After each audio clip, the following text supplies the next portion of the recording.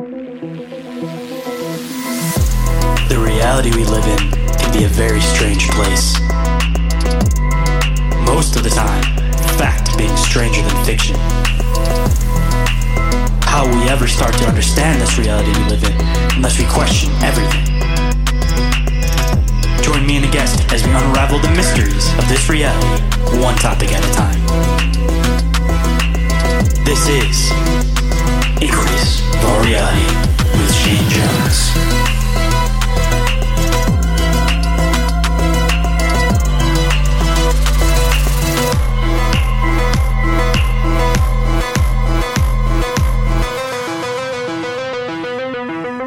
What is up, Inquirers, and welcome to the one, the only Inquiries of Our Reality. Today's guest is straight from Australia. It's been a hot minute since I've had an Australian voice on the show, so I thought it'd be a lot of fun to have him come on and speak about politics from the Australian perspective and some Australian folklore, of course, because, you know, I got to tap that anytime we talk about anything on the show. You got to cover some folklore because that's exactly where my root interest is in most things. So this ended up being a really fun conversation. It's a long time in the making because of trying to coordinate everything with the different time zones, but we finally made it happen. It ended up being a wonderful show, and I think you guys are definitely going to enjoy it. But before we get into that, of course, got to do some news and updates. So first and foremost, of course, I want to be able to see you guys at the Snarly U Presents Cryptid Halloween 2 Cryptid Festival and Halloween Craft Show. That'll be October 28th from 12 to 6 at the American Legion in Charlestown, West Virginia. And there will be more information on that down in the show description if any of you guys want to check it out and try to make it out to that. Oren, my awesome co-host from Bizarre Encounters, and I will both be speaking there. It seems like we're going to be doing a 3-part where we do 1 hour of us doing a presentation about a mystery topic for you guys at the moment. And that will also, of course, all of these, of course, will get live fed onto the YouTube or on Facebook, something like that. We'll try to live feed it while we're doing it. And then part 2, we should be interviewing some guests on some local paranormal tales as far as West Virginia goes. And then the third part will be, of course, a free form with anybody who's an attendee wanting to come up and share some of their bizarre encounters and everything. And I think it's going to be a lot of fun. I think you guys will definitely enjoy it. And if any of you guys aren't able to make it out to there, we will record everything, and more than likely it'll eventually end up on the YouTube, or if it doesn't sound too bad as far as audio goes without the visual, then I'm sure we'll end up adding it on as episodes of Bizarre Encounters. But yeah, a lot of fun. It's a free event, of course, so hopefully I'll see some of you guys there if you guys are able to make it out to that. And some other news and updates. I have a new logo in the works being worked on by Chris from Conspire Theory, who is also the guy who recently did that awesome squonk design for me. It's really, really cool. I'm really looking forward to showing you guys it. Hopefully you guys will enjoy it as much as I do. It's, I guess you could say like a version 2 of somewhat of the original logo. Kind of has the same feel, but it's all updated. Really, really cool. Original art, all done by him. Can't thank him enough. So just a shout out again to Chris for doing all that for me. And hopefully I'll have him do some more artwork for me in the future, because that dude does some amazing artwork and I absolutely love it. But moving on to the front of house stuff. If you guys haven't already reviewed or rated the show, I would definitely appreciate it, either on iTunes or Spotify. And if you guys leave a 5-star review on iTunes, then I will read on the show and give you guys a big shout out. If you guys aren't already following the pages on social media, highly recommend that you do if you want to get updates on anything new and interesting going on with the show, be it new episodes, events, anything like that. Instagram is the one I'm the most active on, but we also do have a Facebook set up, but that just kind of gets trickled off of the Instagram. If you want to have some awesome conversations with some like-minded individuals, highly recommend going and checking out the Discord or the Telegram. Discord's a little bit more active than the Telegram. The Telegram seems like it's mainly just me posting anything new as far as updates go, but the Discord, I want to keep building that into a community. I want people to pop in, interact, and not be scared to say whatever they want to say. I want to see you guys interact. I want to see how you guys become friends, because I know there's a lot of you guys out there who definitely deserve to meet each other, because you all are awesome people, especially if you're listening to the show, of course. Wink, wink. And if you guys want to check out any of the video content I'm trying to put out, there will be a lot more going on in the future, such as, you know, when we present at these events, those will always get uploaded on there. But as of right now, the YouTube and the TikTok are both clips of the show, points of interest with thought-provoking questions to go along with them. So quick and easy way to share the show if you guys are interested in doing something like that, or if you don't think somebody might listen to the full 2-hour format. At least give them a snippet, see if they might be interested, then they might follow along and listen to the full episode. So at least give a follow on one or both. Definitely appreciated both ways. And if anybody wants to be a guest on the show, if you're an author, researcher, experiencer, ufologist, cryptozoologist, occultist, whistleblower, any open-minded, fringe, Fortean topic individual, I definitely want to get you on the show. I want to set something up.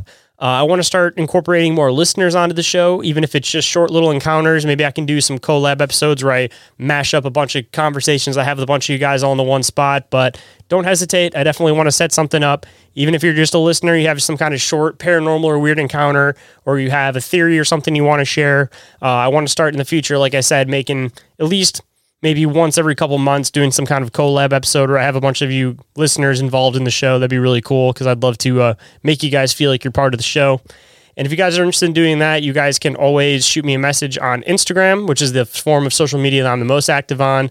You guys can also email me at inquiriesofourrealitypodcast@outlook.com, or you can go to the link tree, fill the submission form, and that will go directly to my email, of course. And if anybody's interested in advertising on the show, or you have some artwork you want to contribute to the show, anything else you want to contribute to the show in any way, shape, or form, I would definitely love to hear that kind of stuff too. Maybe we can work something out so you guys can also get a hold of me for all of that type of stuff. And if you guys aren't already listening to Bizarre Encounters, definitely recommend that you go and do, especially if you want to figure out who Orrin is. If you haven't listened to that show, he's a great co-host. We have a lot of fun over there. So go and check that one out, because I'm sure you guys will end up adding that onto your weekly feed if you guys are already listening to Inquiries of Our Reality. It's kind of like an extension within the same category. The only difference is that we're deep diving and having some fun along the way and doing our own research on that instead of it just being a straight open-minded conversation like this show. And if you guys want to keep tabs on everything I do all in one place, you guys can always go and check out Open Minds Media. We do have a Facebook, a Instagram, the YouTube's under that name, the TikTok's under that name. Just go and look up Open Minds Media. You guys see the logo in the bottom corner of the show logo. So keep tabs on everything I do all in one place. And if you guys want to support the show, there's a couple different ways to do so. Number one, of course, is to go and join the ranks of the awesome Patreon members. If you guys want to get early access to episodes, lives of episodes, live replays of episodes, exclusive merch store discounts, and anything else that I happen to expand onto in the future. I'm sure there's some more benefits that I'm missing, but at least that's the ones I can think of off the top of my head currently. And if any of you guys have some suggestions you'd like to see as far as the Patreon goes, I'm all ears. Come and throw the ideas at me. Even if you think it's a small idea, I want to keep expanding the Patreon and make it so that you guys have even more stuff that you guys enjoy over there. And if you guys want to donate to the show directly to make it so that I can get out to more events and keep expanding and growing the show, you guys can always donate through PayPal, Cash App, Venmo, or Red Circle, which is the RSS host for the show. Even if you guys want to buy me a coffee or an energy drink to be able to keep me up a little bit later so I can do some more show notes and editing for you guys, always appreciated. It's all going to go back into the show in some way, shape, or form. And if you guys donate, it doesn't give you the option to leave some type of personalized message. Just shoot me a message and let me know that you donated, and I will give you a massive, massive shout out on the show. And if you guys want to go and pick up some awesome merchandise from the Open Minds Media merch store, I would definitely appreciate it. You guys won't just find Inquiries of Our Reality, you'll also find Bizarre Encounters and any of the other cryptid designs that I choose to expand into in the future. And like I said on the Patreon, if you go and join that, you will get exclusive merch store discounts depending on which tier you pick. So, if you go and go and join the Patreon first before you go to the merch store, you'll get a little bit of a discount. But if not, all good, all the same. And if you guys don't mind sending me pictures of you guys wearing some of the merchandise, I would definitely appreciate it and love to repost it on the pages. And while we're talking about merchandise, don't forget about Joe over there at Crypto Theology, always killing it with the amazing cryptid designs that he does.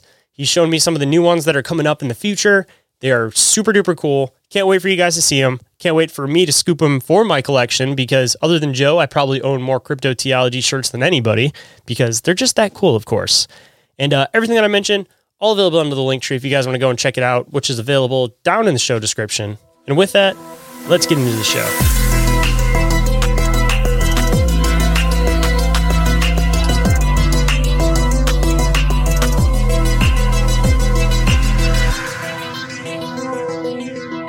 Please welcome to the show, Drew Missin from Missin the Point Podcast. How's it going today, man?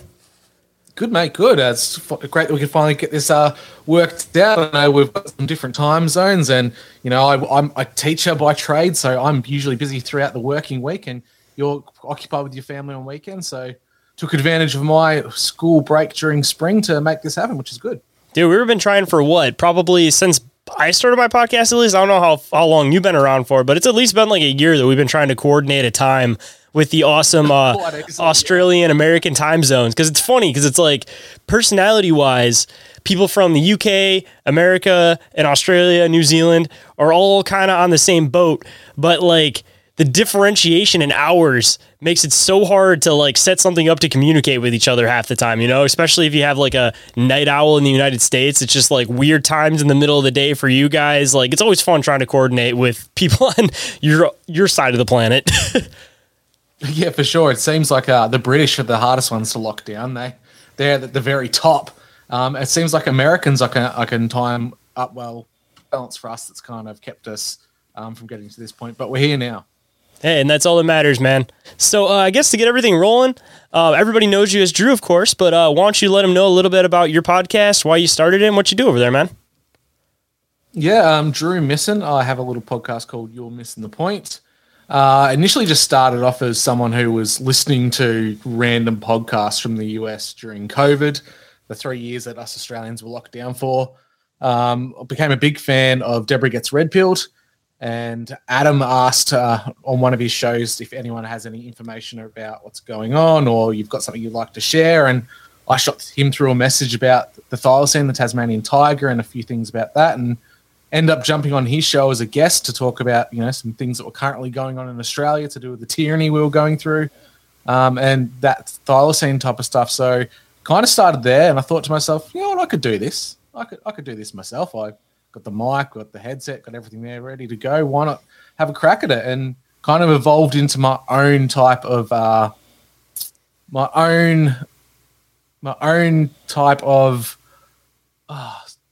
psychological treatment for putting up with the past 3 years of COVID. It was a way of an outlet for me to just talk about the things that were built up underneath, and I need to vent because the majority of people still aren't very awake to what happened to us, and post-COVID really don't want to talk about what they went through. They're kind of looking forward and not wanting to look back at how shadowy and dark things were. So it just became an outlet for myself to speak to people who are like-minded all over the world, talk about crazy things. I've always been into the cryptid, the UFO scene, and you know, my views have changed quite a bit over the past couple of years, and I've got different opinions about those types of things, but it's just a great way to discuss the weird, the wonderful, and the downright bizarre. You ain't wrong there, man. And I would definitely love to dig into some of the cryptid and the UFO stuff, but I haven't had an opportunity to actually get like a firsthand experience from people that were going through all of the COVID stuff as far as Australia goes. Because at least as far as like American media goes, I don't know if they blew it ridiculously out of proportion, because, I mean, the American media is definitely known for exaggerating things. So, I mean, just for anybody that might be familiar what was happening in Australia, and because it seems like we might be hintering back towards them trying to attempt some more lockdowns. There's been whispers in the air and stuff. So, I mean, for anybody that may not have been familiar with what was happening in Australia and they're just seeing everything from the news, why don't you kind of give them a bit of an Australian perspective on what happened over there? Well, Australia started off as a penal colony, and we got a bit of a bite-sized treat of what our ancestors went through. We became the world's largest free-range open-air prison at one point. Essentially, we were locked down, in my state particular, the longest lockdown state in the world. Melbourne held the title of the most lockdown city in the world, most number of days. Essentially, it was like 2.5 to 3 years of lockdown, on and off. It wasn't consistent the whole time, but it was enough time in between that we were the most locked down place in the world. Throw into that, we had restrictions on how long we could be outside of our house. We were allowed 2 hours of exercise time a day. We're only allowed to travel within 5 kilometers of our household. So we had these real restrictive measures in place that you would associate with types of prisons that you see in Scandinavia, where they can just up and leave their little house and wander around and go back. As long as they're locked in at the end of the day, they're fine. That's what it felt like. So much to the point that we had isolation camps built around our country, people who flew into the country or who were deemed close contacts in certain circumstances, who were deemed as high risk. They were put in those isolation camps for up to 14 days. If they refused to take any tests on day 14, they were given another week or another 2 weeks on top of that. It's a situation where the police definitely stood out as the the military arm of the state government, to the point where we saw militarized police cracking down on our protests and our counter-government mandate protests, where we saw military garb. We called them port police, which is like a rapid response police force, like full SWAT gear, firing rubber bullets at us, 12-gauge beanbag rounds, rolling around in armored Bearcat vehicles, so completely militarized tech. LRADs were being used on people in Canberra during the biggest freedom protests and marches. It got really 1984 really quickly. And I think what Americans saw was, shocking as it was only a glimpse of what the real-life lived experience was. Like, we had drones flying around on beaches telling people to go inside because the curfew was in effect. At a time where it was like a Blade Runner 1984, Aldous Huxley's Brave New World type of scenario, because we were located and isolated to 5-kilometer bubbles, which is really interesting because it's a lot like the 15-minute cities that's kind of coming down the That's what I was about to say. It seems like they were kind of testing out different concepts in different countries, because you can't put everything all in one place. You have to like have little subsections where you try out all these different concepts and what they want to try to steer the world towards in the future. Yeah, absolutely. And I think psychologically it was the most breaking point for a lot of Australians. And the real effects we won't see for another 5 or 10 years yet, especially with what kids went through and even the own psychological effects on us as adults, that what we experienced was very different from the rest of the world. They weren't the harshest on us. Like, we were their little testing ground to see as much as they could get away with. And it was a psychologically damaging event because we could see the freedoms that were happening in a lot of states in America. People were just going around as business like nothing had ever changed. And for whatever reason, we were the target of the most authoritarian lockdown, draconian types of control measures the world had ever seen. More so than even China in a lot of regards. If they welded us into our houses, we'd be on parity with China. Dude, I honestly, like, with the American news model, you never really know for sure. And usually they over-exaggerate stuff more than anything. Like, I'm pretty surprised that they actually weren't trying to do that. Unless, again, it was one of those concepts, like I said, that they're trying to do somewhat of a testing ground type thing. So they don't want you to know the full everything going on in the country. They only specifically want you to see what they want you to see so they can make you feel certain ways about things. And I mean, like, half the thing with the American media, and I'm sure they did the same thing to you guys, they probably made everything look way crazier than it was. So everybody kind of had this idea of like, oh yeah, it's bad in my country, but it's worse in this other place.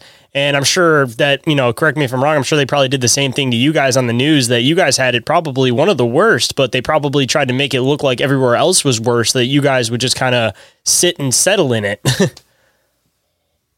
I think they tried to downplay it. They kind of used America as the example of, look how many people have died in the United States. They really pushed that kill counter or the death counter each day on the numbers globally, and how out of control it was in America. And, you know, we're locked down for our own good. We've only had like 500 odd deaths, and, you know, it's because we locked down so hard. We did the right thing. So they downplayed the actual realistic danger that the virus posed to us. They upplayed its capacity to kill, but at the same time, they were very unapologetic about the measures that were put in place and trying to make out like you're a bad person if you thought that wasn't the right way to approach it.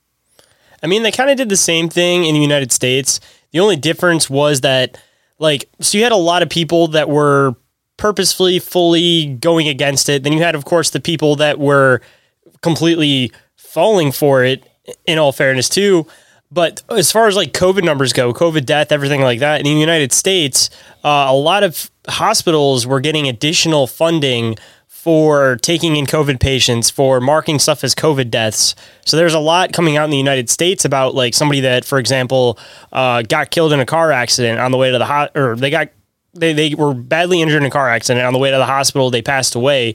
But because they were in their care at that point, they marked it as a COVID death. So then people who were trying to like get insurance money back for, you know, anything happening, they were end up not being able to do it because it looked like they were trying to file a false claim when they were actually filing the correct claim. and a lot of the hospitals were trying to file the false claims to get additional funding. So I'm sure that they, again, showed those numbers to everywhere all over the world as far as like the American numbers go. But coming from inside the system, like it's common knowledge and everybody knew that those numbers were not correct at all because of the money factor being behind it. Oh yeah, everything was greatly inflated. I don't think that's any small secret to anyone. But it was a situation of, we're very lucky that we're in the day and age that we exist in now. If COVID had happened even as early as the 90s, I think they would have convinced everyone. They could have scared the shit out of every single person, and a very, very, very small portion of the population would have seen through it. If it wasn't for the use of the internet, streaming things on your phone, interactions with the police that are being made live, majority of the population would have just bought what the media was telling us. Podcasts, people being on the ground, boots on the ground reporters, being civilian reporters, they actually captured the real events and gave people enough of a counter narrative to make them question and actually think about, is the media actually telling us the truth here? Are they trying to scare us into compliance? So the internet was the genie that got out of the bag on them on this one. Like I said, if it happened in the 90s or the 80s, the technological level at those times would have made it very easy for the elites to do everything to 100%. I think America would have been majority vaccinated like Australia is if the technology wasn't at the state it is now. I mean, you ain't wrong there, because I mean, you had like the satanic panic back during the 80s. Like, there's just a lot more fear instilled. But if people were actually seeing people physically get sick in the process of it, like, yeah, it probably would have completely been blown out of the water on that one. And talk about a positive thing for the internet. I mean, everybody wants to talk about all the downsides to the internet. I mean, of course, there is a lot of downsides to the internet. But again, if it wasn't for the fact of us all being able to communicate, there wouldn't be nearly as many people that are awake to seeing how the world actually functions and works. And I mean, anybody that's kind of left on the other side of it at this point, where they haven't at least questioned at least one part of the narrative. If you completely believe every single part of the narrative, you have no questions about it. I feel like those are the people that there's, for lack of better terms, I don't want to say no hope, but those are the people that if they didn't wake up during all of that and at least have some questions, like they're never going to. And I mean, for the simplest way of looking at it, I mean, those could just be those people that just want to live a simple life. They don't want to get involved in all this kind of stuff. And they just, they can't fathom the idea about the people that claim to be caring for them to not actually care about them. So, I mean, like half of that may just be self-protection because they just can't process like their governing body that's supposed to care about them, lying to them directly to their face. I mean, even just to throw in another one too, like I'm sure you guys have had your major events over there, but even like 9/11 too, like the towers, there's a lot of people that have just like that true patriot concept. And like, I get it, like I question it, of course, and I don't think that the narrative is correct, but like if people want to believe the narrative, like I get it, because again, it's just that whole patriotic tie link to it. A lot of family deaths for a lot of people with all of that kind of stuff. But at least for as far as the Pentagon part of that whole thing goes, like it doesn't make any sense. Like there's a lot of question to the narrative, and all these big events happening, it's like different subject or subsections of people get woken up each time. And then the ones that don't question anything, those are the ones that it's just kind of like, the government's seeing them as like, oh, they're fine. They're just going to listen. But I've thrown this idea out a few times, like all of us that actually want to speak up and actually have questions about all this stuff. I kind of question whether or not we're almost like putting a target on our heads, like even specifically just podcasters in general. Like if you're going to go into like freedom of speech and the people that are really, really pressing the principle of it. I mean, people is like, oh, it's just a podcaster. Like, who cares? Why do you think anybody's listening to you like that? Why do you think the government's listening to you? But it's like, realistically, there's like the major people, of course, like Alex Jones, if he's not a shill to begin with, who fucking knows? I really don't. But the next step past that, if they're going to be watching any citizens, it's going to be people like us that are out and actually talking about all this kind of stuff, because I'm sure the world is aware, the government's aware that the pen is mightier than the sword. And in turn, the word is stronger than trying to fight back half the time, because the real damage is in philosophy, and that's why they don't like open-minded individuals, and school systems are kind of set up to go against open-minded individuals and kind of teach you just to go with the flow and not question the narrative, because as soon as people start questioning the narrative and philosophy gets involved, that's when people are going to realize that, oh, so we have this guy in front of us who's a power and he's bigger than all of us. Oh no, what are we going to do? One day, those 4 people that are standing in front of him are going to realize that, hey, there's 4 of us and one of them. Why are we sitting here and taking this? It rings true to what's happening in the world in general at the moment, but Australia yet again becomes a testing ground. There's currently a bill which is being proposed happening in the background of Australian politics called the Misinformation and Disinformation Bill. It allows the federal government to fine media outlets such as Twitter or X and other social media platforms about misinformation, disinformation. The problem with this bill is that it allows one person, like an information czar, to deem what the truth is in the country. So it completely removes what very little freedoms we have in regards to freedom of speech. We don't actually have that in our constitution in Australia. We have an implied freedom of expression, which is very different from freedom of speech. So we've already got that against us in the first place, but now we've got the potential that one self-governing person that's not actually linked to any political party can determine what truth is. Now, this woman who's behind this was an ex-Twitter employee who got ousted when Elon took over. She's also someone who was headhunted by the CIA fresh out of university in Australia, but she didn't, air quote, partake of their offer. And now she's trying to push this idea that the average citizen, if they say something that they don't deem to be true, could potentially face 12 months within prison. What? So just looking at my backlog of any of my content, if they decide to make it retroactive or as of a certain day, they determine what I'm saying is not true, like they could say one day, this is very hyperbolic, the sky is purple. I could do an entire episode of why the sky is actually blue because I see it with my own eyes. I can break down the science of why the sky looks blue to the human eye, the reflective lenses in the atmosphere, blah, blah, blah. They can go, no, you're wrong. It's purple. 12 months jail. Dude, it's insane to me happening right now that we've gotten to that point. Even like Jacinda Ardern. Yeah, Jacinda Ardern, the ex-Prime Minister of New Zealand, who said, we're your single source of truth during the pandemic.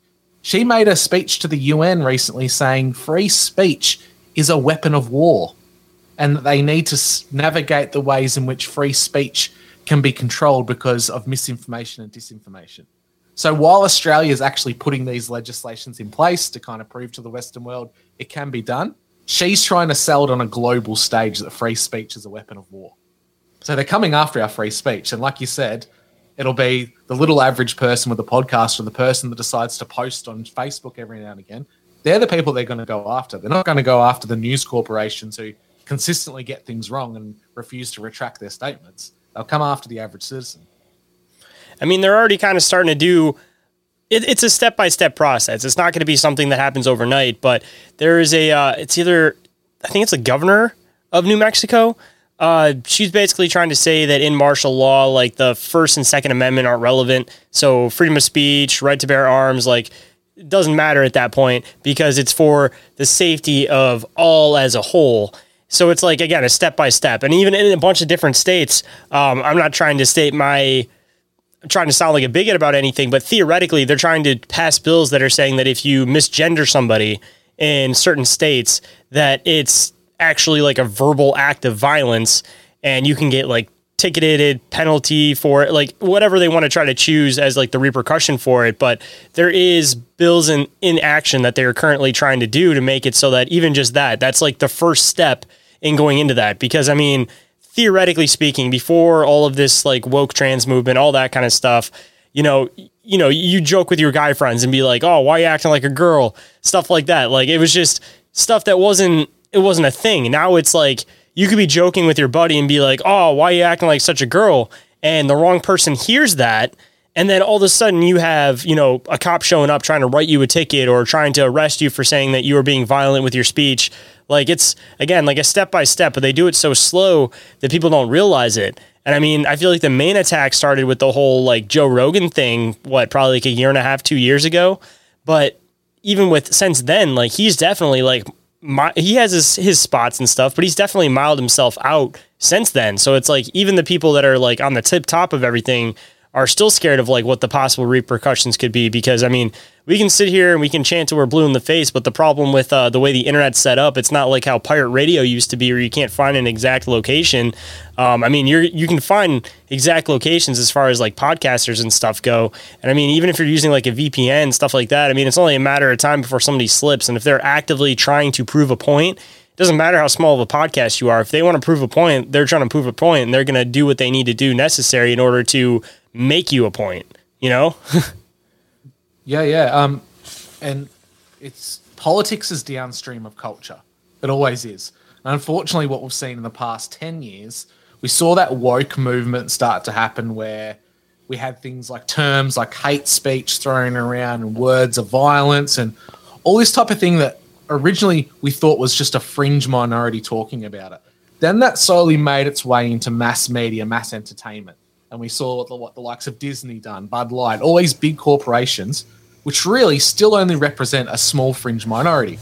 But because that cultural trend is moving, that influences politics. Now, you and I might assume that, it's all a part of the same type of group furthering the same agenda. But if you look at it from a normie lens, it's a small percentage of the population dictating culture, which then dictates politics, which then dictates the laws, which controls the majority. Like what you're talking about with hate speech and misgendering. Canada already has those types of things in place. If you misgender someone, huge fines, potential prison time. Australia has some very similar types of things going on. It's more around the terms of hate speech opposed to misgendering, but that's on the way. My state has a approach for children transitioning, which is all about affirmation. It's not about actively getting them support, treating them psychologically to assess if they actually are dysphoric in their gender. It's all about, you've identified you want to be a girl or you've identified you want to be a boy, so we're going to do everything we can to make sure that happens for you. And it's usually over one or two little meetings with a doctor or a practitioner, and it happens. Man, I was talking about this on actually the episode before this episode's going to drop, saying that we need to spend a little bit more time trying to get to like the root of it, rather than just like, oh, all right, you feel like that, and then fully just throwing on board with it. We need to start actually breaking it down on like, why do you feel that way? Why do you think that this is wrong? Because honestly, like most things that happen in life, not even just related to this particular topic, but most things are related to some form of trauma. And I mean, I feel like a lot of it now, which again, there's a million different factors that can be contributed into this, but there's an uneven number of like male to female ratio. So I feel like that is also somewhat of a contributing factor to it, because there is a lot of male to female transition. And part of that may be just because there's a lot of like grown men that, are having trouble trying to find like a significant other. They want to feel like they're accepted by society because maybe they're just an average normal person. Nobody's really paying any attention to them. So they do this transition. They're stunning and brave, as they like to quote. And after that, then they think that they might have a little bit better luck as far as like finding a partner or something, maybe because they can relate to somebody else that goes through these surgeries, whatever it may be. But, I feel like it's a lot of it just kind of links down to the fact that there's an emptiness, I guess you could say, in society. And so people are trying to do dramatic changes to try to make themselves feel better in the moment, not necessarily thinking about like the longevity of it. And I mean, if you're an adult, to each his own, like whatever, as long as you keep it away from the kids, because no matter what type of sexuality it is, be it, again, any kind of sexuality, even heterosexuality, like there's not really like a need to be preaching it to the kids. Like when they come into that age where they start getting interested in that stuff, I mean, of course, within reason, kind of give them the information that's needed, but it doesn't need to be pressed on them at such a young age, because again, that's when that kind of stuff gets pressed on them at such a young age, kids don't know what they want to begin with most of the time. I mean, like, one kid can be completely this way one day, and then the next day they're totally into a different topic. And I mean, even some adults, I mean, when I was 18, 19, 20, I was getting tattoos and stuff. And I mean, half of those tattoos, it's like I wouldn't have gotten the same thing now. And that isn't even nearly as dramatic of a life change.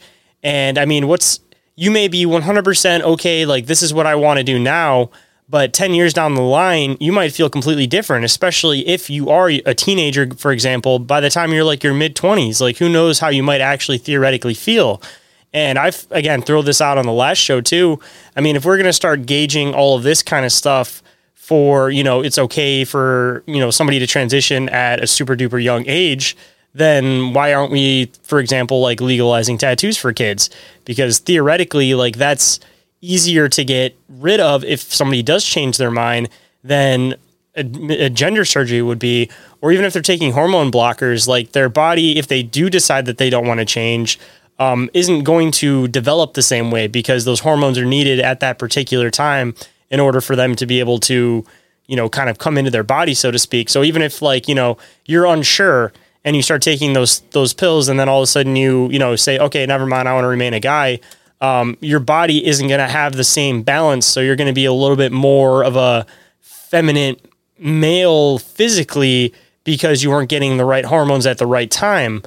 And again, it kind of goes back to just like the whole scale of things, that if you can do that drastic of a decision at that young of an age, and we're just trying to kind of push it down the line and say, it's okay, it's totally okay, then maybe we need to start looking at the scale for some other serious life choices and kind of put them in comparison. Like, you just for everybody's public safety, the cigarettes, you have to be a certain age to smoke cigarettes too, because they know that there's a lot of bodily harm that could possibly come with it.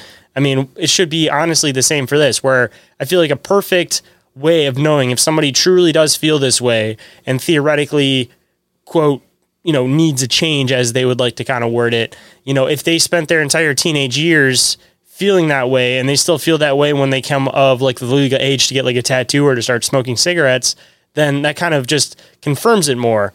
But again, still in the process of all of that, I feel like there needs to be a lot more internal communication as far as like figuring out the root of it, because in some way, shape, or form, even like the simplest life choices you make, like, maybe I don't like it when it rains because I just get this weird fear in the back of my mind or something like that. It's all linked to some form of trauma. Every single thing that you fear in life, every single thing that you feel in life, it's all linked to something that you experienced in your childhood that may have been positive or it may have been negative. Like we just need to dig into it a lot more psychologically instead of just affirming how people feel without figuring out exactly why they feel that way.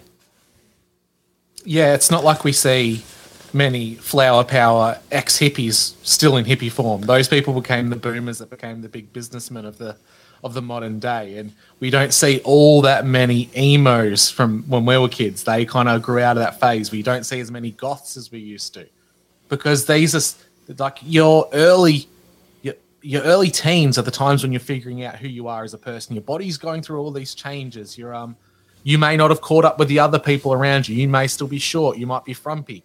It's all about being comfortable within your body. And I think it's being hijacked and taken advantage of.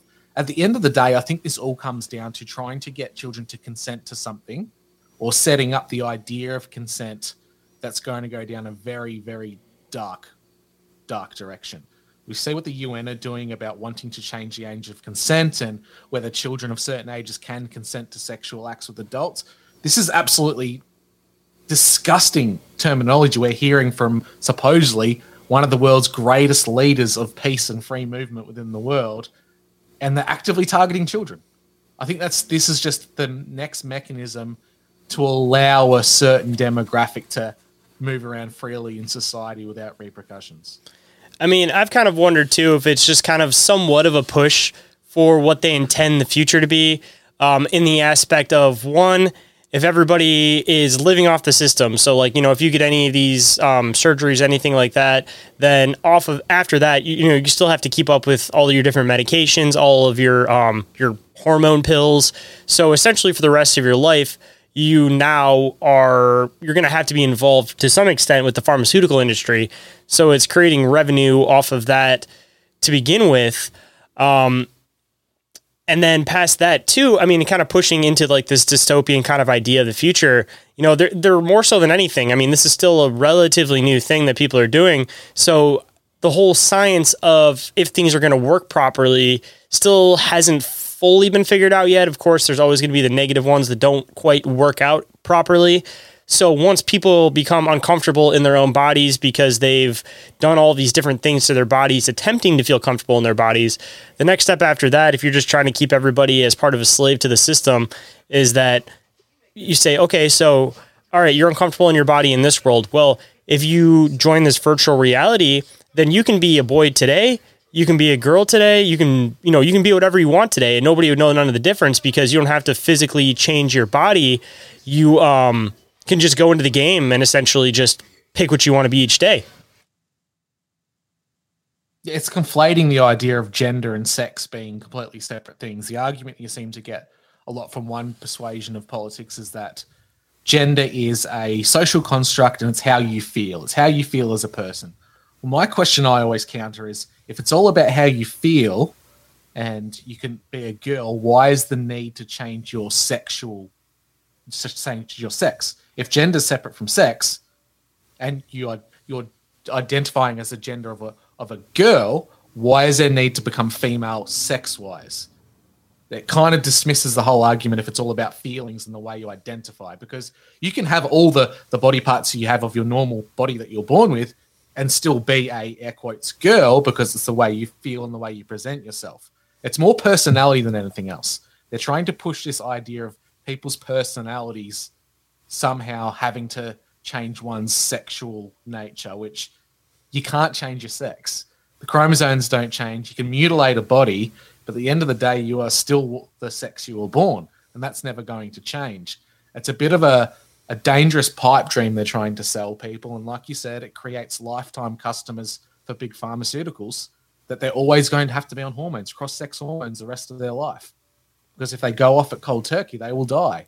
And the long-term medical issues with this still aren't quite known yet. We know osteoporosis and high risk of cancer are big things that are popping up now. But what else?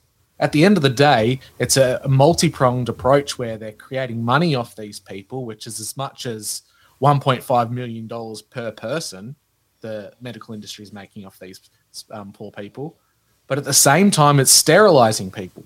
Like, we know the elites think there's too many of us, useless eaters. Well, they're going to make money off us while sterilizing the population at the same time. I mean, they could be a complete control concept too, where it's like, if you have a person that isn't needed to be attached to the pharmaceutical industry, then, they could go off the grid. They'll have no problems whatsoever. But if, just because it's kind of felt like a weird time as far as like when they're trying to do this massive control because of all the COVID stuff we were talking about, I mean, how easily could they just switch it where they say, all right, you've gotten this surgery done, and unless you go get your vaccines and you listen to us and you do this and you stay in your 15-minute city, we're not going to give you your hormones that you need. So then what are you going to do after that? You need to do what we're telling you to do. Otherwise, you're not going to get what you need in order to be able to stay alive, to be comfortable anymore. So, I mean, it's creating a new form and ability for them to be able to control the behaviors and actions of people based on fear of how their body might turn out if they're not getting the medication that they need. And especially just looking at it too on like how the world's going. I mean, at any point, Rome was around for way longer than the United States was, for example, and that eventually collapsed. I mean, once one of these systems collapses, anybody that's part of that movement that's living in that society, they're going to have a hard time trying to maintain their lifestyle without the construct of society built around them. So it's like those same people are going to be the ones that are trying to fight for the country to stay as a whole, if even if they are pushing some totalitarian ideas because of fear that they may not be able to get what they need. Yeah, it's I often say, I don't think it's just America. I think it's the West. If you're thinking like the Roman period, the Romans, for the longest time of their reign, were pagans, and then they became Catholics. The Roman Catholic Church took over, and it was the Holy Roman Empire. It's almost like the Anglo-American Empire is what we're seeing out of the West. The British Empire, which then evolved into the American Revolution. And the American Revolution is almost a stage where the Roman Empire became Christian. And we're seeing that stage now. We know the Romans fell not long after becoming Christian in the grand scheme of things. The empire fell and other small things took over to take its place. But we're definitely seeing the death throes of the West as we know it. we've kind of grown up in this point, and the boomers probably came in at the right time of the empire, of the Anglo-American Empire, having all the great things that came out of it. And we're almost one of the last generations to see the downfall. I really hope it doesn't happen to our kids, because that's a worse situation. I think if you have to go through something, you want to go through it yourself so that you can kind of rebuild and pick the pieces up to give your children a better life. You don't want that to happen to your kids. But I definitely see the West as we know it is not going to be the West that we grew up knowing it as. Honestly, coming from inside of the United States, I mean, you can kind of see the transition happening where obviously the U.S., as long as it's around, is definitely going to be somewhat of a superpower. But, you know, for years, we've been like the main controlling superpower, I guess you could say. And you can see the powers definitely starting to shift here, where, I mean, even like for China, for example, you know, the U.S. used to send a shit ton of recyclable stuff there, and then they'd process it, send it back. Now they don't do that. So it's like most countries in the United States, you're getting tricked into thinking that you're recycling, you're doing all this, but realistically, they're just throwing away all your recyclables just like regular garbage because they have nowhere to put it, nothing to do with it. So it's like, you know, we use them for so long and help build up these other countries' economies by trying to fluff our capitalism. Great party. It's a lot of work to put something like this together. Shh, I had a lot of help. Why are you whispering? I ordered everything on DoorDash about an hour ago from Coles. Wait, really? Yep, DoorDash has thousands of items from Coles that you can get delivered. That's such a good idea. Don't tell my mother-in-law. If she asks, tell her I was running around all morning. Download the DoorDash app today and enjoy fast, convenient grocery shopping on a wide range of items from your favourite grocers. We won't tell your mother-in-law. The pockets, and now that we've paid them out so much in order to produce all of these goods for us, now they have their own balanced economy, and they're like, all right, we don't need you anymore, and we're going to jack up the prices on all of this. While at the same time, in a lot of these Western countries, and I'm sure it's the same for you too, after COVID and everything, like the whole motivation of the worker has definitely slowed down. And I mean, I'm not one who's going to say like, yes, you need to work. I love the slave system by any means. But, you know, you have to still have somewhat of an affordable income in order to, you know, just live in general. But the problem that you're having now is that there's this balance, or not even a balance, I guess you could say, but there's the people that, you know, got the free ride during COVID. They got paid to not work, do whatever. And all of those people, they just don't have that motivation to work. And then you have the other half, such as myself, that, you know, I work in medical cannabis, but because it's medical cannabis, they deemed it as a necessity because it's a medical thing. So like I worked all the way through COVID, and when there was less people working, the people that were working twice as hard to make up that difference for it. So now you have this group there. Nobody wants to work, but it's a split between the people that are so overworked because of the people that aren't working, and then the other half that they just had the free ride and they just don't feel like working anymore. And again, I'm all about the family life. Don't get me wrong. Like, family always comes first, but you still need to be able to go to work, be comfortable, do your thing, and come home and still be able to deal with your family and everything like that. But it's sad that like half of us that are only, you know, around our 30s or so are so burned out now because of having to essentially do double work, triple work even, maybe even quadruple work, depending on the company, for the past 4 years. And it still hasn't gotten any better, where, you know, I've worked at a few different companies now, and you see like a hard split between the people that overly bust their ass and then the other people that'll flake in and out and be there for a week and then go find another job. And it's like no place is able to remain constant and comfortable for everybody to work at, because 99% of the time you're trying to train these new people so that they can just leave the next week. Yeah, I think there's almost a third group that I propose that sits somewhere in there, almost like a Venn diagram with all those three things coalesce at the same time. That there's definitely a group of the working population that realized what's important in life. It's not all about working, but at the same time, you have to support your family, just like you said. But people became very savvy on how they could balance that work-life balance. So, like, why are we working 5 days a week to only have 2 days off? If you went to Vegas and those were the odds, people wouldn't gamble. It's not good enough. So people are figuring out, they're looking at how much they're getting taxed, how many hours they have to work.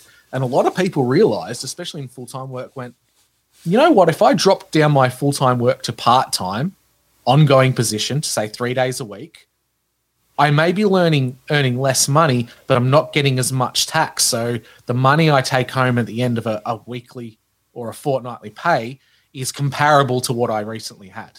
Maybe a little bit less, but I can still live on it. So people have made those leaps out of the full-time workforce and went into more manageable part-time work to try and get more out of life. And I can see that as being a big contributor as well, because you've got the people that just decide they didn't want to work because they're lazy.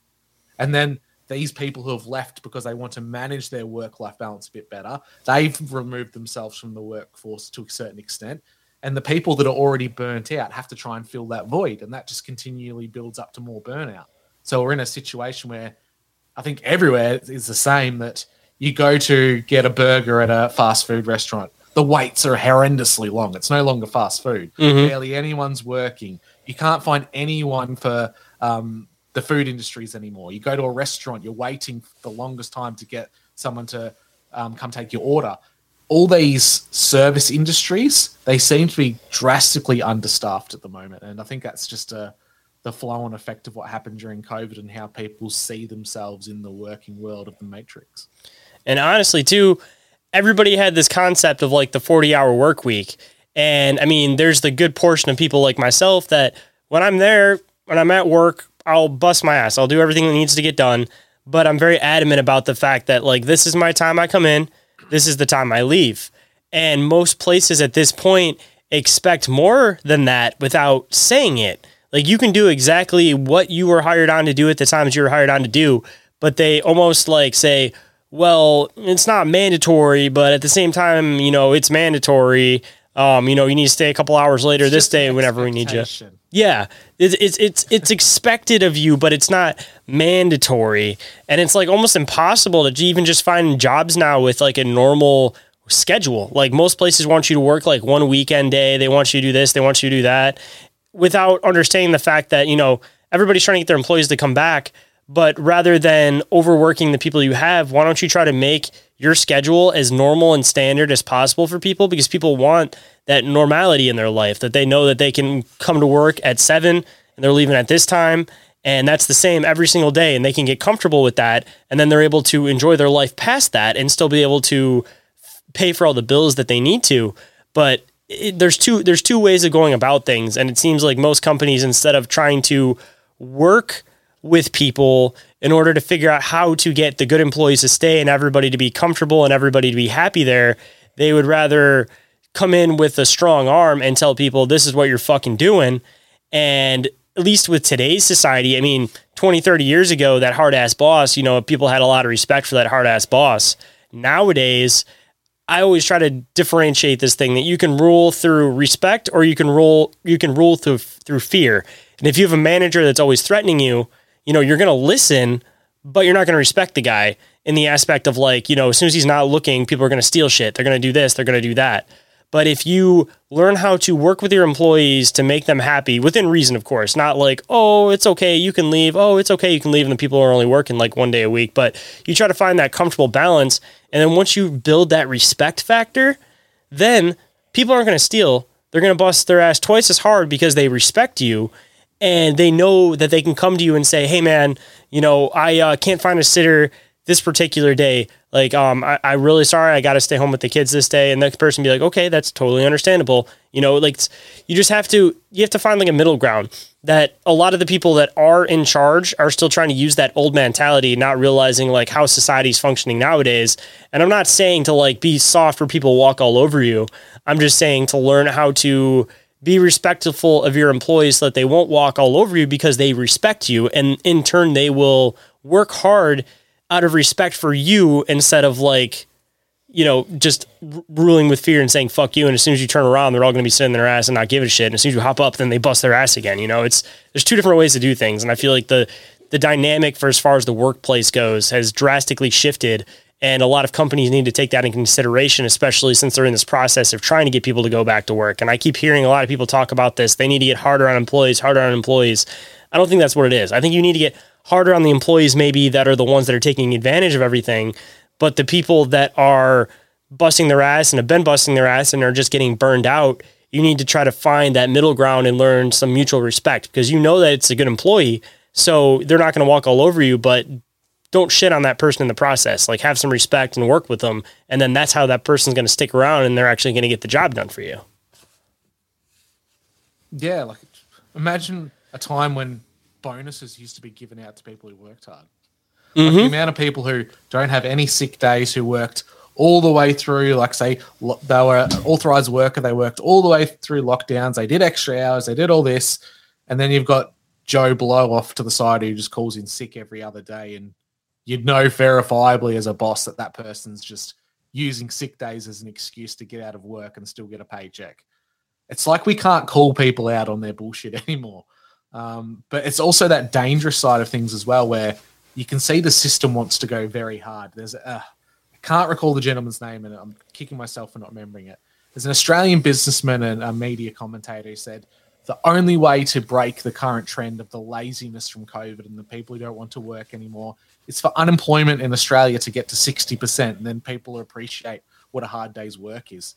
I don't think these people really fully grasp the full severity of 60% unemployment. That's worse than the Great Depression. Yep. Like there'll be people dying from malnutrition and dropping in the streets. It's really easy for the elites to say those concepts because they're not actually working a hard day's work either. No, and they're sitting on multi-millions of dollars in the bank account, just gaining interest. Like Mm-hmm. they don't live paycheck to paycheck. They can never understand what it truly means.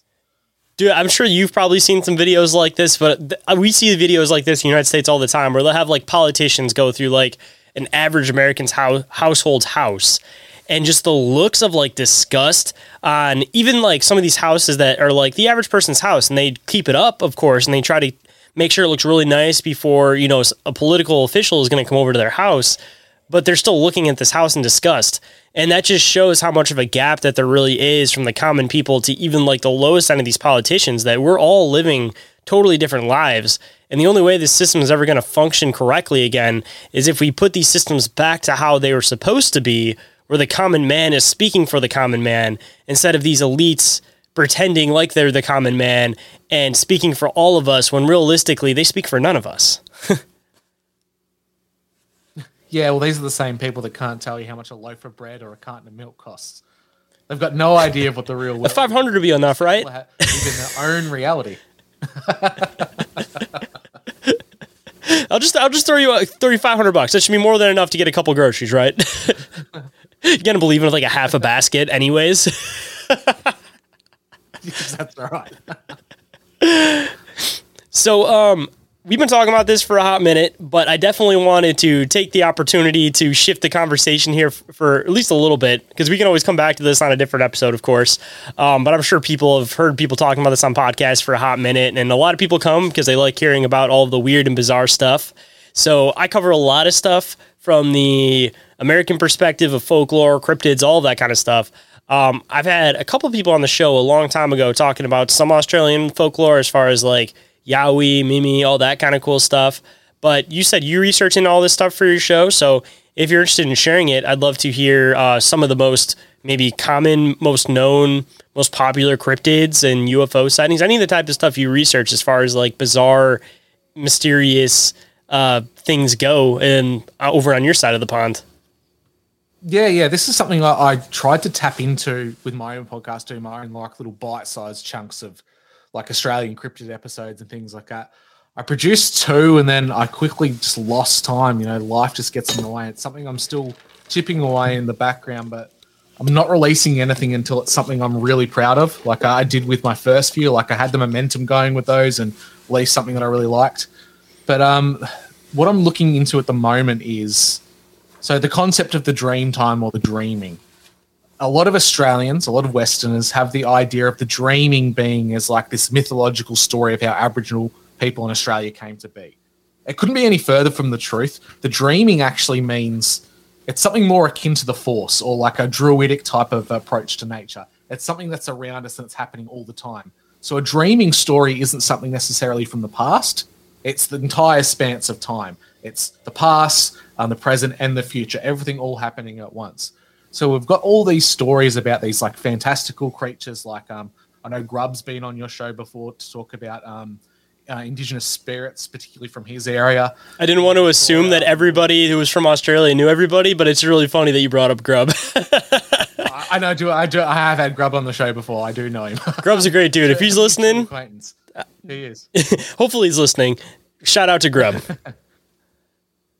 So we've spoke about Grub and I spoke about this stuff before, but they go by different names in different parts of Australia. But you've got these spirits or these ancestors, these types of entities, which to someone from the outside looking in from a Western perspective, or say a modern technological perspective, would see these things either as alien, which a lot of people make the connection with, that these are ancient alien visitations, or these are interdimensional beings. I'm at the point where I'm a new Christian. I've just found the faith and going through the word. So I'm drawing a lot of connections between the UFO world that I started reading about as a 12-year-old, and I'm more moving into the position now, or my belief around what are aliens and what interdimensional beings are and demons are all essentially the same type of thing. So I'm starting to see connections between that perspective of my research and First Nations stories and accounts. In a lot of situations, a lot of Aboriginal sacred sites are associated with rocky outcrops. Generally, these rocky outcrops have high quartz contents, and we know quartz is a crystal, has an ability to have a resonant frequency that vibrates. Now, theoretically, there is a resonant frequency where these crystals can vibrate to a certain extent where they can pass through dimensional or alternate dimensional gateways. This has kind of been proven through string theory and quantum physics. And it's all speculation, but it's their air quotes proof for it. So we're seeing these ideas of entities such as Quinkins or Imjim and Tamara, which is indigenous spirits that in that indigenous folklore would come out of rocks and they disappear into rocky outcrops. So it's almost as if they're coming in and out of different dimensions, of different phases, and interacting with our world. Are these the ones that are flat? Fascinating thing. Yes, the skinny ones. We, in our context in our part of the country, they're known as Quinkins. It's just a blanket statement for spirits. And there's good ones called Tamara, which are the tall, skinny ones, and Imjim, which are the small, little ones, which tend to hunt and eat people, specifically children. Just to throw in kind of a funny theory, if it is multidimensional, it's funny that they're flat because it almost seems like there's a possibility that they could be coming from a dimension under our dimension instead of above our dimension, like most people assume. They could be two-dimensional. It's like how if you hold your hand, which is in a three-dimensional world above a piece of paper, the shadow which is cast onto it is two-dimensional. So we're still having an imprint on that lower dimension. So there's potential that these things are either lower dimension and higher dimension, their shadows or their echoes are bleeding through into our dimension. That's all the scientific type of idea about it. But then I come to it from a scriptural sense. Now, in scripture, thanks to the Dead Sea Scrolls and the Book of Enoch, we know that there were fallen angels and they had children with man, and they called them the Nephilim, the giants. In that scripture, anytime one of these giants was generally either killed by an angel, so by the hand of God, or killed by the hands of men or other giants, they would die and they would become mountains or rocks. Now, the interesting thing about First Nation sacred sites, like I said, they are rocky outcrops. And often it's said that if you take a rock or a piece of rock or a piece of stone from those areas and you take it with you, you're actually cursed. And it's seen as a big no-no amongst Indigenous communities. There's a large rock in Central Australia called Uluru. It used to be known as Ayers Rock, a big giant rock in the middle of nowhere. Up until recently, you used to be able to climb it as a part of our tourism type of a system. And lots of people would take rocks from there. And it often found that people, when they took those rocks, they would have a very, very high string of bad luck. People in their family would die. They'd have financial losses, accidents, so much to the point the only way they could find themselves to free that bad luck was to return that stone back to Ayers Rock. So my hypothesis is, are these sacred sites the remnants of the fallen ones? And by taking some shards of them or pieces of them, you're taking that bad energy, that bad juju. You're cursing yourself because you have a small piece of that dark entity which is supposed to be in place where it is. Just to make another weird connection to it, just the lore that you were speaking of reminds me a lot of like the Norwegian like troll lore. that they were these Yes, giant beings Scandinavia. and they turn into stone in the light. But I mean, that light could have been like a figure of speech for like the light of God or something like that, for example. And a huge part of the whole troll folklore is that they like hate church bells, they hate Christians and they eat Christians, which weirdly enough can kind of fit in with the whole possibility of them even being a different idea of Nephilim. Because I mean, you know, obviously there's different races depending on different regions of the world anyways, and people do look different. I mean, who's to say it's not the same with these Nephilim beings, that they have the same characteristics just like humans do? Like, you know, you put somebody that's Asian next to somebody that's black next to somebody that's white, you have similar characteristics, but they all look very different at the same time. I mean, that could be completely the same with trolls, Nephilim, giants, all these things are all the same different things, just different species, different races of the same things, because there's a lot of similar combining factors between them. Yeah. It's we neglect to realize that humanity at one point, according to the mainstream science perspective, in itself was like a Tolkien world where we had short little Hobbit Florencis type people. We had Neanderthals, we had Cro-Magnon, we had Denisovan, we had all these different types of humanity living on Earth at the same time. So it's not outside the realm of possibility. There was multiple variations of fallen beings and how they presented in this world. Like you mentioned in Scandinavian culture with the fae folk, trolls, dwarves, all those types of creatures in their mythology, they also center around large stones, so much so that in Norway, Denmark, these types of countries, when they build highways on new roads, if there's a giant stone or boulder, they have to build the road around it. They're not allowed to move it or destroy it or place it somewhere else. They have to go around those sections because they can't disturb the spirits, air quote, that live in those rocks. It's kind of funny how from an American perspective, like when they were building like railroads and stuff, for example, instead of going around the mountain, they would just blast a hole straight through the center of it. And then you'd have all these like weird encounters with all these things, seeing like weird creatures, different things like that. But then you go to anywhere else in the world and America looks at any of that stuff like, oh, that's woo-woo. But it's normal practice for these countries to completely avoid an area because they know it's a spiritual area, for example. And I mean, even with like a lot of like European cultures too, adding into like the whole fairy lore thing, not even just the big rocks. Like if there was an area that they quote knew that there was like a settlement of like fairies or some type of like different type of being, they would completely go around that area and completely avoid it with the roads they were building. So at that point, it's like, I don't know, maybe it's all folklore. Maybe just some countries believe in it more than others. Or maybe it's this concept about in some areas, I guess you could say that there's like remnant populations of these things, where there's definitely some weird stuff in the United States, don't get me wrong. But if you're going, for example, by like Graham Hancock's idea about how there was like the great cataclysm that beat the shit out of the Scablands pretty much with like asteroids and then flooded everything out. I mean, the reason why we don't find a lot of structures like that in like North America is because, I mean, a lot of these creatures, these structures, these different things could have all been destroyed during that giant flood from that impact, where over in Europe, it didn't have as nearly as much as the same effect as over here, especially if, you know, theoretically the Scablands is the actual impact site. So there might still be like remnants of these different creatures that are still a lot more prevalent over in European countries, Australia, all that stuff, than it would be in North America where the exact impact site was. Yeah, it's a strange situation because if you go off that type of theory with the glacial impact that created the flood, and that, you know, that could be the story that's collective memory of what the Bible and the Sumerians talk about when it's a flood. Australia had because we're such a lowland country in comparison to the rest of the world, we don't have a lot of mountain ranges or anything like that. The majority of our topsoil got washed away in the last ice age. If you're in Australia, most of the time you don't have to dig too far down to reach the clay base. So a lot of Australia actually has been washed away.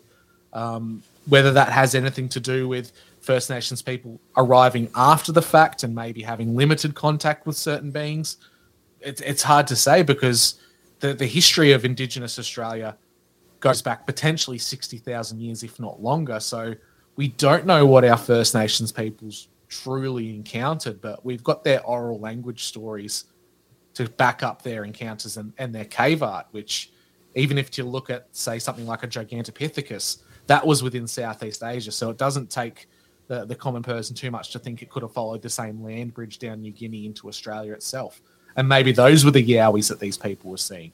I tend to think that they were probably more of a remnant population of the Nephilim that escaped the flood and escaped Europe and the Americas, and was probably one of the last populations left.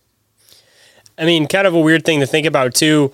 I feel like North American native culture and the indigenous in Australia, if you really dig into the whole like ape man concept, I feel like they have some of the oldest folklore dating back to that. Besides, some people that like to try to connect the whole idea of what's his name, the wild man from the Epic of Gilgamesh.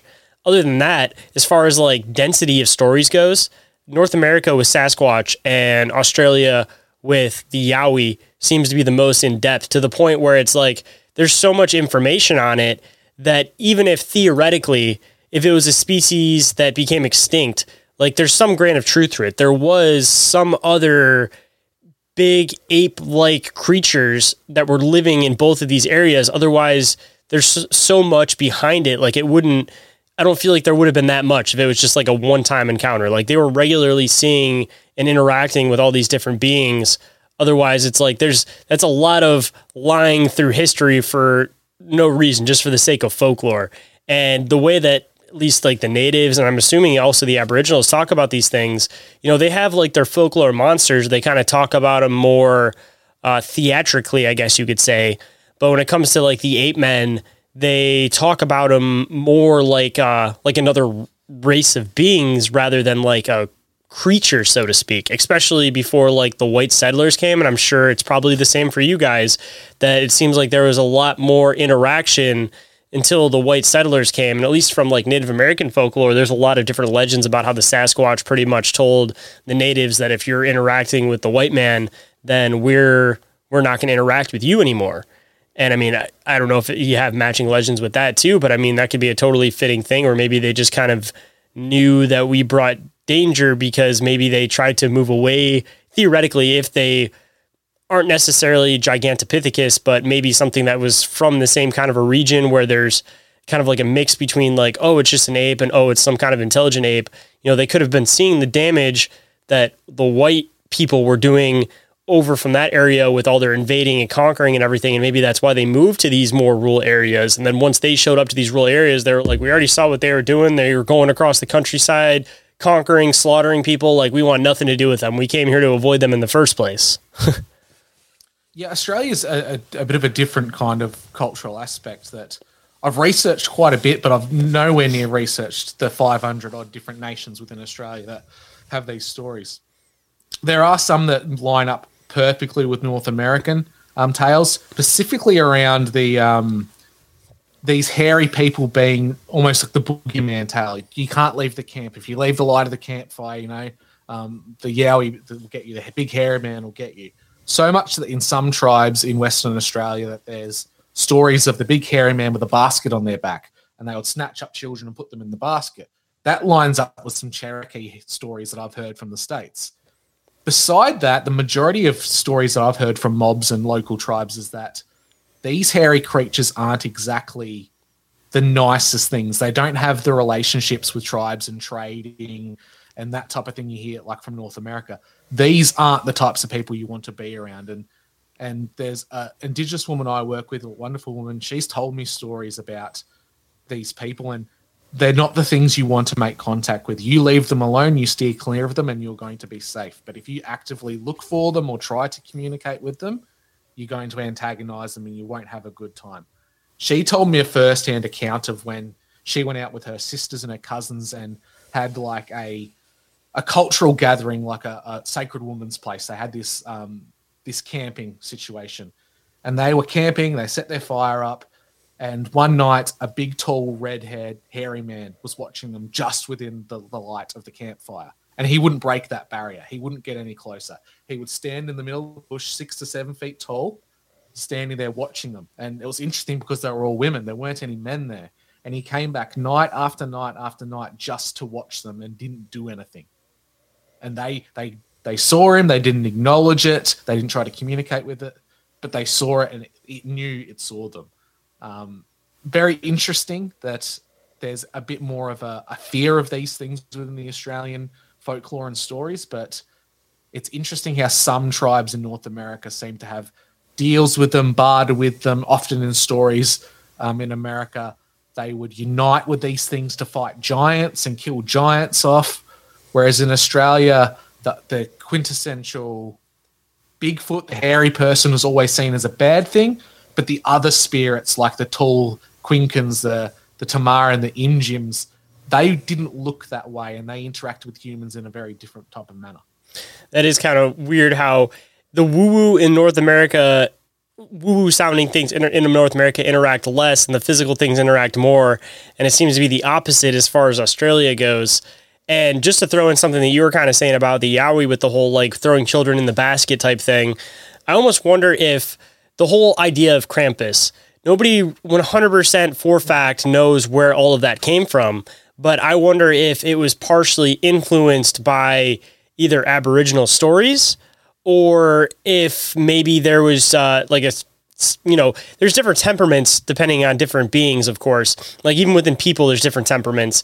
And maybe these beings, there was some more north and they had the same characteristics and did the same things as the ones in Australia did because maybe they were the same species. And that's partly where maybe some of this like Krampus story could have came from. Or maybe somebody traveled down to Australia, they were hearing these stories, and then they brought it back like, hey, I was hearing the story down in Australia about these big hairy things, and if you don't listen, they're going to take you and they put you in these baskets on their back. And then through just playing telephone, maybe that could have been where the whole idea of like where Krampus came from in the first place, because he's realistically a half man, half beast, hairy creature that puts kids in a basket cage thing on his back. Sounds extremely fitting to the Yowie idea. Yeah, I've got this hot take on it. It's a blending of Sitchinite theory with the hominids and how hominids came to be, outside intervention, and kind of ties into what the fallen ones and scriptural basis of theology is. At one point in human history, Cro-Magnon man, modern human, our earliest ancestors, they appeared, decimated Neanderthals, just wiped the slate clean. And within a few short 100,000 year time frame, they killed them all off. They either interbred with them or they just killed them and outcompeted them. Now, we think of Neanderthals as being the short, stocky, little, dumb person. Their cranial bun, the size, they had an occipital bun out the back. So their skull was larger than ours. They had a cranial capacity greater than ours. Theoretically, they should have been a lot smarter. We know they were a lot stronger, a lot sturdier. Their bones were thicker. Their muscles would have been far stronger. But all the skeletons we see are quite short. There's a reason behind that. The majority of these skeletons, as an age, are dated as being early teenagers. Now, we know that they would have grown beyond that size being a teenager. Teenagers get their growth spurt. You don't stop growing until like your mid-20s as a male. So we could have potentially had Neanderthals being that 6 to 7 foot, 7.5 foot tall beings as adults. This is where predatory ape theory comes into it. The idea that the Neanderthal was a large cannibalistic predatory ape that preyed on early humans. And the only way that they were stopped was Cro-Magnon, modern human, banded together through their use of tools, wiped them out. Now, if we take the idea of the Garden of Eden being the first place where modern humans came from and spread out, maybe Cro-Magnon, Adam and Eve, were the first modern humans created, and they spread out into the world, and their first point of contact, the thing they had to contend with, was a Neanderthal, some kind of a being that wasn't necessarily a standard human. It could have been a fallen in the film, could have been whatever it was. We don't know. But the parallels that we're starting to see now is that early humans made contact with a humanoid type of species. They were in conflict for a long time until they were wiped out. And if we do take that predatory ape theory into contention, what would have been the easiest form of prey of modern humans? Our children. So we would have seen back then these large, hairy creatures taking our children and using them as a quick, easy meal. We would have carried that trauma, that generational trauma, with us all the way through into today. And perhaps that's where our cultural stories and all these religious archetypes, they all stem from one real series of events that happened in our early period of life. something that was so traumatic, so horrible, we can't shake it even as a modern people. And I mean, that can even tie in with the whole uncanny valley concept too, that it's a little bit more in depth than we think it was, because realistically, most folklore has something to do with something that's very similar to us, but not quite us. And it seems to always take our kids in the process. And I mean, just like you said, quick, easy meal. I mean, of course, if you're going to go after a human, what would be easier to do? The one that's mentally focused and able to fully produce the tools, or the one that's still learning? And as soon as they lure a little bit away, walk away from them, they just snatch them up, call it a day, and they get a meal out of it. And I mean, even in North America, you had all of the legends about the red-haired giants that were cannibalistic, and they would, go around and just kill and eat people. And so all of the natives, different groups of natives, different tribes, they all joined together and basically pushed these things into a cave, and then like burned the entrance to the cave and killed these things off, supposedly. So it's like, again, different little pieces of what seems to be one big connecting story that nobody's necessarily connecting the pieces, but it's all kind of there. There's some different variation in almost every continent about the groups that were there chasing these giant beings somewhere and killing them off, theoretically. Yeah, it's like they've all got fragments of the one story, and if we could somehow piece them all together, we'll get the whole picture. But it's like how you mentioned 9/11. People who witnessed 9/11, depending on where they were, would have a slightly different take on what happened. Collectively, if they all got together, they could piece it back together perfectly. But individually, they've all got the same idea of what happened. They experience the same trauma, they experience the same event, but they're going to share that story differently with their friends and people over time. And it's a matter of even just playing telephone in the aspect where, as time goes on too, the stories get even more extravagant, and then they start separating from each other even more, where maybe when they were first originally telling this story, everything was a little bit closer, and then through generation, each generation's adding another little piece of the tale. So now these tales seem like they're so far apart with little connecting pieces, but that's because the parts that are so far apart were all the additives that got added through the years, and the connecting pieces are what the base of the story was to begin with, that everybody was seeing from the same perspective. Because even just in general, you saw something that happened right in front of your eyes, and then you try to retell the story 10 years later, and it's going to have some added details that you see as fact because it's just been tuned into your mind at that point. And then you're also going to miss out on some details. And then you tell the same story again another 10 years later, and there's going to be more details that got added, more stuff that got taken away. And that's just within one person telling a story, that there's already minute details. Now imagine that through generations and generations of people retelling stories. Imagine how far off that's realistically going to be from the base story. It's going to have the main base pieces, but all the extravagant stuff's going to be blown out of proportion. And more often than not, people are trying to look at stuff down to the finite exact detail, instead of just sitting back and taking a broader lens of the whole thing as a whole, and realizing that there is still room for storytelling within any encounter or quote story. Yeah, sometimes it's not looking at the minutiae of every detail. It's looking at the consistent trends and themes and trying to develop a hypothesis that way. But you're exactly right. The greatest analogy to what you just said is the fishing story. Mm-hmm. Everyone's gone fishing before, and your buddy goes, yeah, I caught a fish and it was this big, and they might do a foot. And the next time they tell someone, it's a little bit bigger. And then they're at the pub and they're having a few beers with their mates, and suddenly the fish is like 6 foot long. It was the biggest fish they've ever caught. It almost pulled me out of the boat. With that person firsthand. Yeah, exactly. People change stories and embellish things all the time. So what happens with oral storytelling over 50, 60,000 years? Things are going to change. But I think the core element, the meaning, the intention behind those stories, the reason why they were handed down, why they were so important, that's the crux that people need to get to. Very true. So I'd love to continue with this on.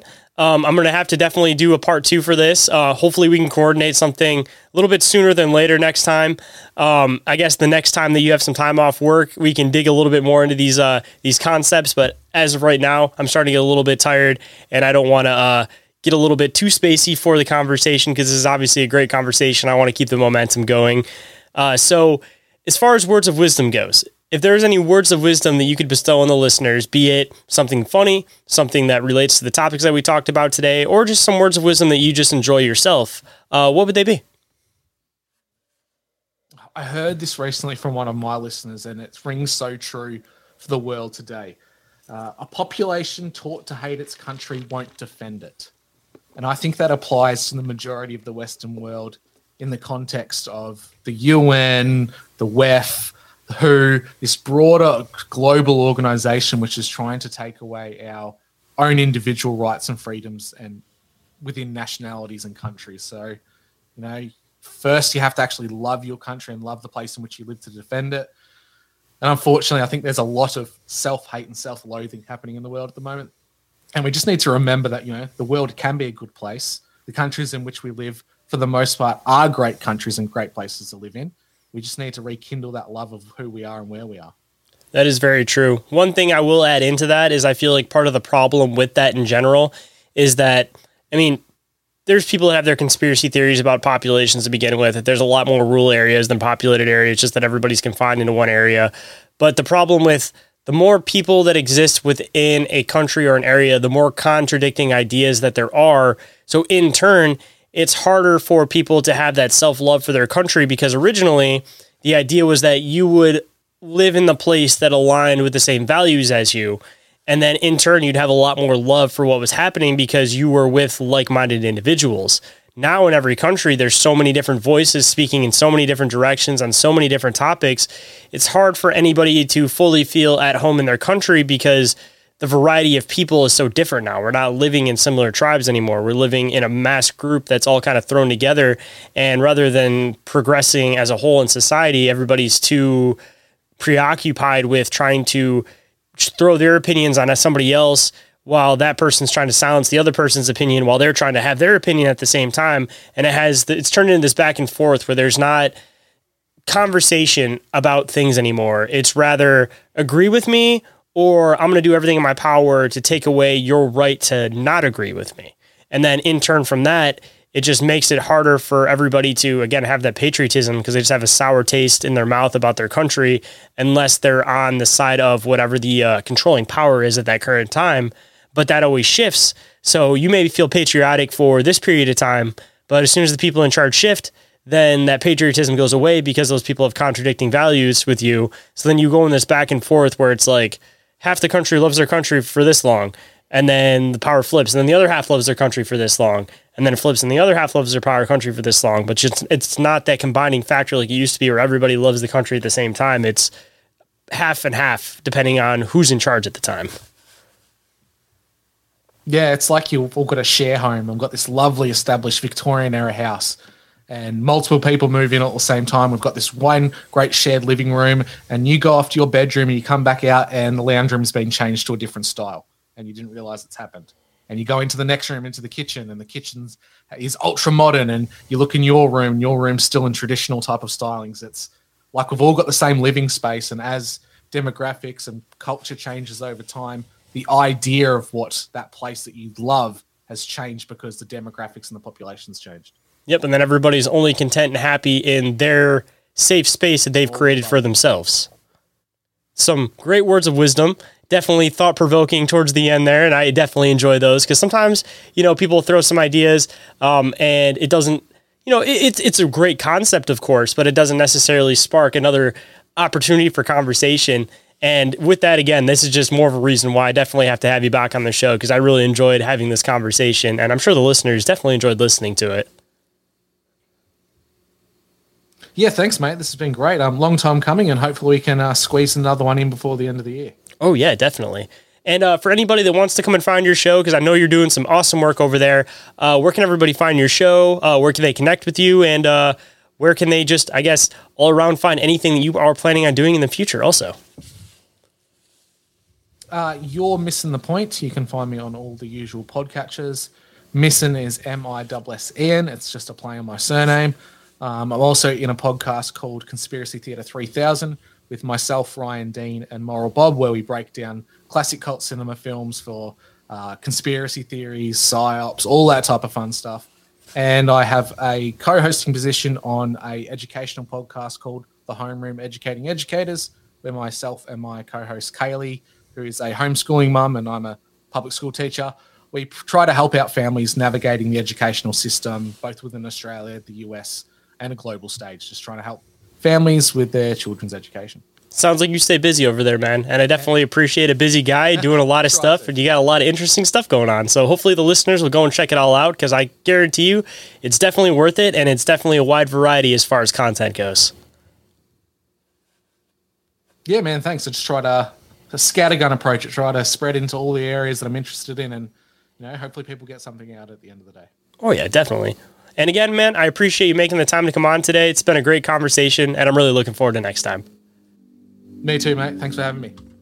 If you guys enjoyed this episode, don't forget to leave a review or rating on iTunes or Spotify. If you guys leave 5 stars on iTunes and you guys leave an awesome review, I will read on the show and give you guys a big shout out. And if you think anybody in particular will enjoy this episode, don't forget to share through word of mouth with a friend.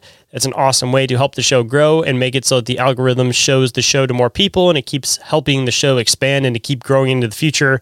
Because in the next year or so, I want to try to kick this thing into high gear. Eventually, I want to hopefully be able to do this full time, but the only way I'm ever going to be able to do that and produce endless amounts of content for you guys is with your guys' support, of course. And if anybody wants to get a hold of me for any reason whatsoever, like I said in the beginning of the show, if you have some art you want to contribute, if you want to be a guest on the show, if you just want to have a conversation, or if you want to sponsor the show in some way, shape, or form, we can work something out. Especially if you guys have cryptid-related merchandise, I would definitely love to work something out. You guys can get a hold of me through Instagram, which is the form of social media I'm the most active on, or you guys can email me at inquiriesofourrealitypodcast@outlook.com, or you guys go to the link tree, fill the submission form, and that will go directly to my email, of course.